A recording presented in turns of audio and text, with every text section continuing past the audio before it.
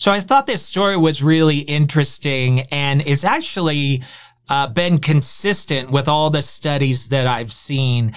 And it has to do with the happiness rating between conservatives and liberals. Who do you think is the happier group?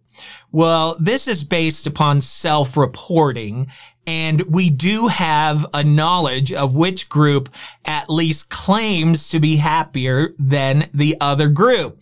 Now, before I tell you who it is, put in the comments who you think it is. And also, please take a minute, like, share, follow, subscribe, comment, all of those things. Remember, we're publishing daily 60-second commentary on YouTube Shorts, Facebook Reels, Instagram, TikTok, all of those places. So follow me there. And also take a minute to go to jmcfarland.com and join the members club and help support us. Okay, so let's get down to this. Who is happier, conservatives or liberals? Who reports to be the happiest?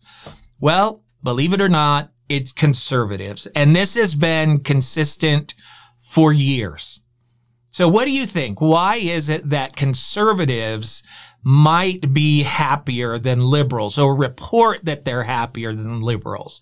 Well, there's some possible explanations, and I don't know that I agree with any of these explanations, but I want to share them with you. Possible explanation number one. Conservatives take part in activities linked to personal happiness.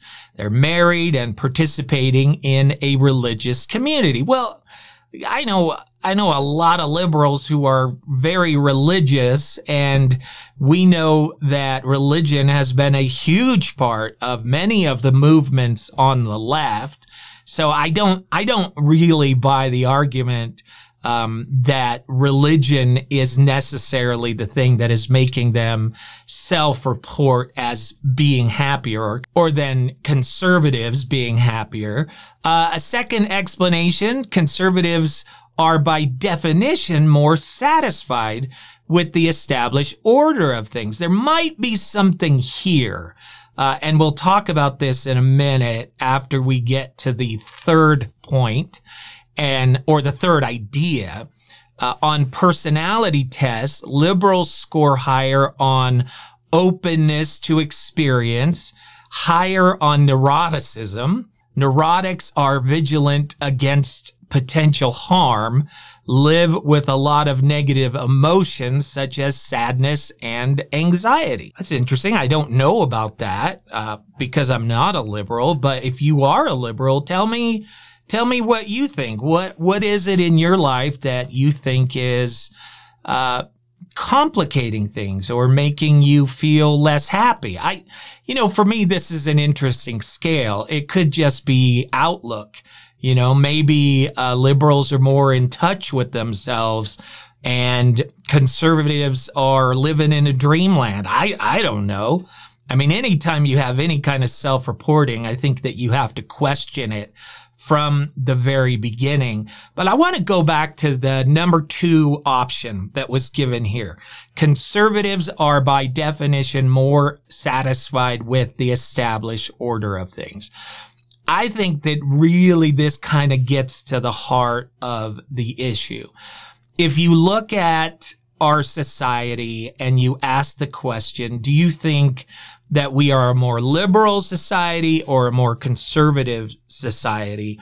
I think you would have to say that for the most part, we are still much more conservative in our governments, in our legislation, in our laws, all of those things. And we're pretty far away from where liberals would like our country to be. We don't have the social programs that they want. We don't have the taxation that they want. We don't have the level of civil rights that they want. And so I can definitely see if you're a liberal and you're wanting and constantly fighting for these principles and you're not getting them, then it's pretty easy for me to see and understand why you would not be satisfied with the country that you're living in. I can completely understand that, because I can tell you as a conservative that if things swing all the way over to the other side and suddenly we are considered a much more liberal country, I'm going to tell you my happiness level is probably going to go down. I'm probably going to report being less happy, less satisfied. So this could very simply just be the fact that liberals, for the most part, are not getting what they want.